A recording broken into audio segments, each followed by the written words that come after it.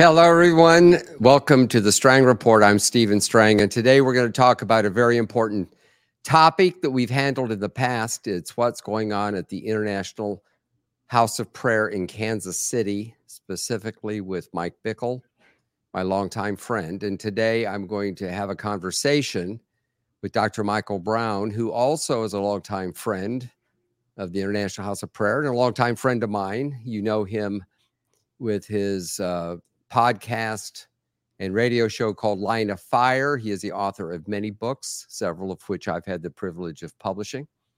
And we've done numerous podcasts over the years. And I wanted to talk about this just because it's very important, not only for Mike Bickle and International House of Prayer, but there are bigger principles involved that have to do with the larger Christian community and have to do with the body of Christ. So let me introduce or say welcome to Dr. Brown. It's always good to see you. Great to be with you always. And actually, almost written 50 books now, but you've published more of my books than anybody else. So, hey, yeah. That's great to know. Thank you for telling me. Yes, sir. Yes, sir. I'll put it in the next bio that I do for you. Okay. Let me start with kind of a disclaimer and also an apology, because I have dealt with this a couple of times before. I must say that when this came out in late October, that Mike Bickle was charged with these things, I absolutely did not want to believe it. He was my longtime friend. I never saw anything in his life or conversation, and he was a guest in my home. I was a guest in his home. I saw him in many settings. I never saw anything that would indicate that he had these kinds of issues. And I haven't really defended him, but I did want to give him the benefit of the doubt. But I said, and I have a transcript here of what I said, I wanted to be very precise. I said, if I'm proven wrong, I will be the first to admit it. And then another time I said, if Mike Bickle has been found to do this, I will be the very first to admit that I'm wrong. Well, the first time we did it, Mike had not issued a statement. And then he issued a statement admitting that he had done something about 25 years ago. That's a long time ago. And, I wanted to believe that he would have an opportunity to be back in ministry and that kind of thing. I need to say that I was wrong. I did not have all the facts. I still don't have all the facts. And we're not here to discuss facts, because facts change and sometimes they're obscured and sometimes they're hard to understand. But we need to talk about principles. So let me start by just asking you, what are the bigger principles that you see coming out of what's really become a very messy scandal up there in Kansas City? Yes, it's agonizing. We started the broadcast smiling as friends, but these are things we've all been in agony over. I just wrote an article late last night, again, about the agony people are going through, the upheaval. Their worlds are turned upside down. I too, I didn't know Mike as well as you did in terms of being in one of those homes as much and that kind of thing. But everything I knew about him would have told me this is not who he is. I never would have suspected this of him, but the charges, mounting charges, very credible, very serious, and growing. So just shocking, terribly disheartening. The thought of what happens to the victims, the people that were taken advantage of or sinned against, and then just throughout the body. I mean, Steve, it's extraordinary. The people that have been praying for years, they're just questioning why are we doing this? And was this whole movement false? And so it's bringing tremendous upheaval. And then how do we handle it? As you know, you had General Fuller on the air, and he had accused people in the advocacy group of lying. He since apologized to them privately. There was a misunderstanding. He got things wrong. He apologized. That video was pulled down, but I think some of that might have been reiterated on your podcast. But there's so much emotion, so much pain, people overreacting. So how do we handle this? What is the righteous way to handle this? And these are the things we have to talk through. I've been involved and I'm actively working on this, that there will be an oversight committee of leaders who can oversee an independent investigation that all of those who have come forth as victims would feel comfortable with participating in. And then once all of that is brought together, on the one hand, it's released for the public, but you have a panel of independent elders looking at this and saying, this is the evaluation, these are right things to be done, because it's bigger than just a local church or ministry.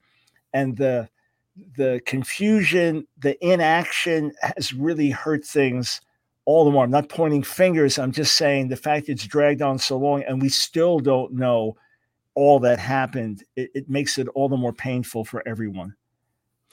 Well, Mike has had a habit pattern over the years of not answering his critics, and there have been critics not about this, but about his eschatology, his view of Israel, and so on and so forth. And, you know, there is a time and place when that is the right strategy. But in a situation like this, I believe that Mike needs to speak up.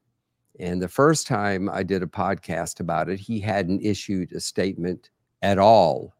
I was personally shocked at what he revealed. And then I sort of assumed, or maybe I wanted to assume, that that was the extent of it. Of course, other things have come out since then. You have to ask, or at least I asked the question of, why is it coming out now? Why didn't it come out years ago? And I believe that there is a spiritual aspect to this, as there are every time there's a church fight, a division in the body of Christ, when there's animosity and hurt and hate, the enemy of our souls stir up things and so forth. And we have to recognize that this has really blown out of control. You know, Mike is not the first Christian leader to fall and won't be the last. And if we look at the Bible, nearly all the great people in the Bible had some pretty nasty things about them. You know, Moses murdered a man, David with Bathsheba. We could go right down the list. Yeah, God still somehow used them. It's not our place to try to understand exactly what God is doing in this situation.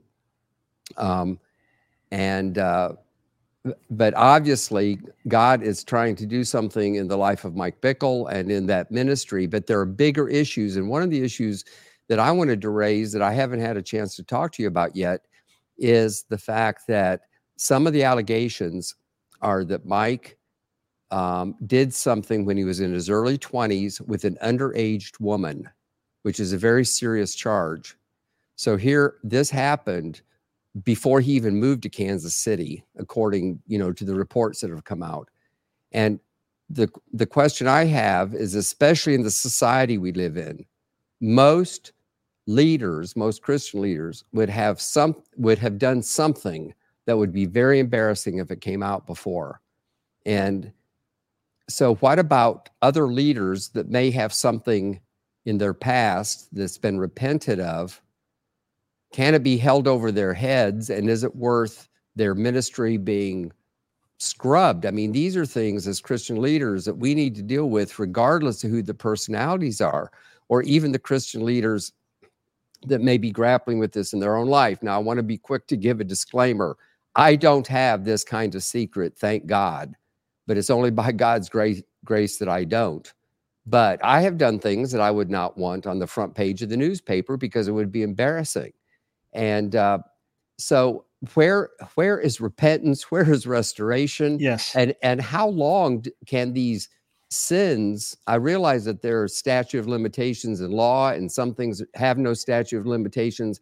We're not discussing the legal aspect. I'm dealing with, what about other Christian leaders that may be in a similar situation and wondering what to do? Yes. All right. So let's understand that there's certain things that do disqualify from ministry, certain things that could disqualify for life. There are other things that can be dealt with proper repentance, restoration. There are other things that are dealt with in private, right? So every one of us, on the one hand, has fallen short. Every one of us fell short today somehow. We didn't perfectly love God or love our neighbor. We understand that.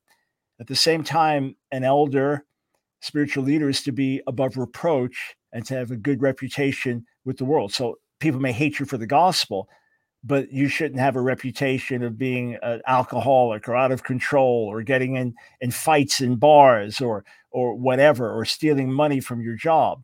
So let's break this down. There are plenty of things that are rightly dealt with privately in-house, and that's the righteous way to deal with it. For example, let's say that a pastor sits down with his elders and says, guys, I got to come clean. The last 6 months, I've been struggling with porn. I've gone to some foul websites, and so I just confessed it to my wife. It's not been a pattern of my life. I want to fix this. And together they say, all right, let's get deeper accountability. Let's get to the root of this. Let's make sure that these things are clean in your life. You move forward. That's not headline news. That doesn't you don't have to go before the whole congregation and step out of ministry for the rest of your life. You handle that in-house. Let's say that somebody, if anything, Dr. Brown, is healthy to deal with things like that. Yes, because exactly. you've opened yourself up to demonic attack in ways that you really need help. And this is where the Bible says those who have fallen, others help restore them. That's what you're describing. Yeah. So there are plenty of things that could happen. You could say that someone was, one of the leaders on your team, you noticed he was getting too friendly with someone of the opposite sex and said, hey, buddy, you got to draw some better lines here. And it's like, oh man, you're right. I was careless here. Okay. That's not headline news. That's not scandal waiting to come out. There can even be a situation where let's say a leader committed adultery and they had to step out of ministry. So they were sleeping with someone else. They had to step out of ministry. It's on their resume, but this is 30 years ago, and they were restored, and now they're doing effective ministry. It's not that they've buried it. It's just it was dealt with properly, and they were not famous then, so that it's not broadcast to the whole world, but it was dealt with. There was proper discipline. There was restoration. All these things are of one level, but there are other lines that are crossed. So these very credible accusations is actually from a second woman now, of Mike having sexual relations with minors, with girls 14 or 15 or 16. That's of a whole other level, or a series, if charges are true, series of adulterous relationships over a period of decades. Now it's a whole different level. And Steve, what I honestly believe is this: if we messed up in some way, like I said, you said it, all of us have messed up one way or another. Every human being, the godliest person on the planet, has messed up one way or another, but it's not a scandal. It's not some smoking gun. It's not that the public needs to know about. Okay, but why is it that some things do now come to public light, right? To me, it has to mean that there was something wrong somewhere. In other words, either the thing crossed a major line, like the charges against Mike with a minor. Okay, that can never be covered up. That was never righteous to cover that up. You can't just deal with that and keep it secret. Not that level. That's a warning for ministry for the rest of your life. That has to be a publicly known thing. If that was hidden, it has to come to light at some point. Or if there's been a continual pattern of sin, because God does not want to reveal our sins to the whole world. God's not into doing that if there's been true repentance and things have been dealt with righteously. So that would be the other thing. Otherwise, every one of us every day is looking over our shoulder. Is someone going to reveal that I said something to someone I shouldn't have, or there was a wrong thought, or this one little thing, this error, and it's shout out to the world? No, we can live free and clean, knowing our hearts are right with God, and whatever things we've had to ever deal with, we've dealt with. If I sinned against my wife, or was not nice to her, I fixed that with her. I don't have to worry about an audio playing for the whole world where I was short with her or something like that. So in my view, the only reason things would come to light and that God would allow it to come to light is either because the thing crossed lines and those lines are very, very serious and public, or because there was ongoing sin that was never repented of. Otherwise, God has no desire to hurt his people around the world and to bring reproach to the name of Jesus. So let's say that someone did something like you described that Mike did, or the reports are that he did. Does this mean he should have never gone into ministry in the first place? That the prayer movement should have never been launched? I mean, where does it stop and where does it end? Yeah. So if there was a pastor who was guilty over a period of years of sexually grooming and committing sexual acts with a minor, I don't see how that person could lead a ministry in the future. I could see ways with true repentance, restoration, where they could serve in other ways under authority, but I don't see how they could be ministry leaders here. Just think of something like this. Let's just say there's a man who's struggled his whole life. He's attracted to minors. He's never acted on it, but now he finally acts on it, and he abuses some 10-year-old kid. He repents. He goes to jail for it. Well, that person, now they're in your church. They could never do stuff with children. It's never going to happen, even if they're truly changed.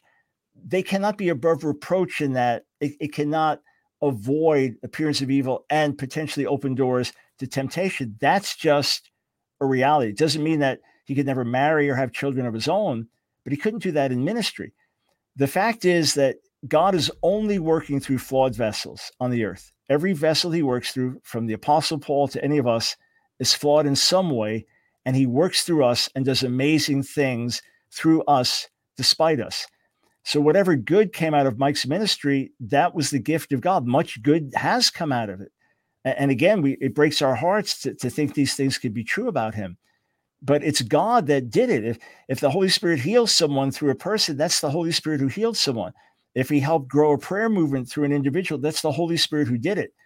So any good that comes through any of us, any book that I write that impacts people, any article you put out that impacts people, that's God's grace working through us. And he only has flawed vessels to work with. Look, he worked through Samson, but then Samson's sin ended up destroying his life and hurting the nation. Let's talk about the people who've been hurt. And I'm not talking just about the victims themselves. Of course, that is the utmost importance. And there's professionals and different ones who can help. But I'm talking about sincere Christian people that joined the prayer movement, that feel terribly let down, even people in other cities that have picked up the vision. How do these people deal with it, and how do they move on? Yeah, it's tremendously painful, and we need to first really be in prayer for them and recognize, as you said, there is a spiritual attack. The devil wants to destroy the prayer movement. The devil wants to pull people away from Jesus. We understand that. So the first thing I would say to these individuals is what Paul wrote in Romans 3. What if we're unfaithful? Does our unfaithfulness nullify God's faithfulness? And he says, never. Rather, let God be true, but every human being a liar. So that's what we have to realize. Our unfaithfulness only magnifies God's faithfulness. I want to start there. The second thing is, it is God. If you're in the prayer movement, it's God who appointed you to pray, not any man, not any movement. Isaiah 62, God says of the watchman on the wall of Jerusalem, that the Lord himself has appointed you, and that you are to give him no rest and give yourselves no rest until he establishes Jerusalem, the praise of the earth. You're doing sacred work in prayer and in worship. And 24/7 prayer was here long before any of us ever lived, been here centuries before. Singing scripture and worship has been here centuries before. This is just a particular new pattern in wineskin. So it's God who called you to pray. It's the Lord that you're worshiping, not a person. And this needs to deepen your resolve to all the more be faithful to the Lord. And you know that Jesus hasn't failed you. You can't look him in the eyes and say, Lord, you failed me. He'd say to us, the only reason you're standing is because I'm carrying you. The only reason you've been able to do anything good is because of my grace at work in you. And then the last thing is, you and I were interacting and talking about Mike, and we really didn't even think he was tempted in these ways. You know what I'm saying? Because he spent so much time with the Lord. Well, we can have an unrealistic view about people. And Nancy, whom you met, my wife Nancy, has always said to me, Jesus never overexalted people. He was never gushing about this incredible man of God or incredible woman of God, because he knew our frailty. So I want to honor those who have worked hard in the Lord. And to the extent that I know people well, I want to recognize the genuineness of their faith. And many of them provoke me to jealousy with their walks. But at the end of the day, I realize they're just frail human beings. And no one is overexalted in my eyes. It's just the Lord that I want to exalt. And everybody else realize, hey, we're just servants. And on our best day, we still need the grace of God. Absolutely. What do you think the larger Christian community, what we call the body of Christ, can learn from this moving forward? If it boils down to one thing, because I know a lot of people are watching this. In fact, you might share this video with people that you know are interested in this issue, because we're dealing with it in a very different way than a lot of people are. A lot of people are just being hateful and just bashing the International House of Prayer, Kansas City, bashing Mike Bickle. We're trying to be, or at least I am, and I know you are too, trying to be redemptive in some way. So what lessons can be learned from this? Yeah, so let me make it personal and then corporate. On a personal level, we've got to be so careful, especially as leaders. And I say this with grief. I don't say this throwing stones. I say this with grief, knowing that God's had great mercy on me. Our sin can be so destructive. We can bring so many people into a crisis of faith. For what? Nothing could possibly be worth the sinful pleasure of a moment. And what Paul writes in 1 Corinthians 10:12, if you think you stand, take heed lest you fall. Maybe we don't have some of the propensities that Mike has allegedly had, but every one of us has weaknesses. Every one of us has areas where, if we're not careful, we could mess up. It could be with our food. It could be with our thought life. It could be with sexual sin. It could be gambling. It could be attitude. It could be pride. But every one of us has to walk humbly, and in that sense, walk with a limp. I walk with a limp before God. Thank God He's kept me from some destructive scandal that would destroy the ministry and hurt people's lives, just as you thank God for His mercy. But I don't go around with some kind of haughty self-righteousness. There really is this reality for all of us. There go I, but by the grace of God. So be careful. If you're struggling right now, if you're on the verge of blowing it, better to be ashamed now than to have everything come down around you. Better to take a little grief and get low now and make things right than to have everything come down around you. That's one thing. A second thing is that we must put our eyes on the Lord more than any other time. Steve, I've worked with leaders for decades and decades that have been faithful, solid marriages, no scandals surrounding their ministries. And these types of things are still shocking because they're not the norm. They're not what we expect. But we've got to focus our eyes on the Lord more than ever, so that no human being can cause a crisis in our faith. And then lastly, we must establish better standards of accountability within the body, especially in our charismatic movement, which most of it is not within denominations and doesn't have formal structures. We've got to do better, because anything goes and anything can be swept under the rug. And it's wrong. It's destructive. We need to establish more accountability within the body, and then outside the body have structures where we can handle crises like this, have panels of leaders. One of my friends from the denominational background said, if you have a dispute like this, there's already a court of elders established within the denomination, and the dispute is brought there. We don't have anything like that. We've tried to do it in makeshift ways. We're doing that now in the current situation, but we need greater accountability within the body. And with that, these scandalous things can be handled so much better. And then what has been horrific has been where there have been scandals in other churches, other leaders, and then the leadership turns it on the victim and says, you better be quiet because you're going to hurt the ministry. God forbid that we add devastation to the sin and sin against those people, that's one of the most despicable things a Christian leader can ever do. So we need to give attention to those who have been hurt, whether it's sexually abused or whether it's manipulated by abusive leaders, and do our best to serve the body so that the body of Christ can find health. Boy, I agree with you, and that's so wise, and I appreciate you sharing your heart. I want to thank you for taking time to be on this podcast. I want to thank people for watching. If you haven't subscribed to my podcast, please do so. Hit the little bell so you're notified when we're live on Tuesdays and Thursdays at 4 p.m. Thank you for watching. God bless you.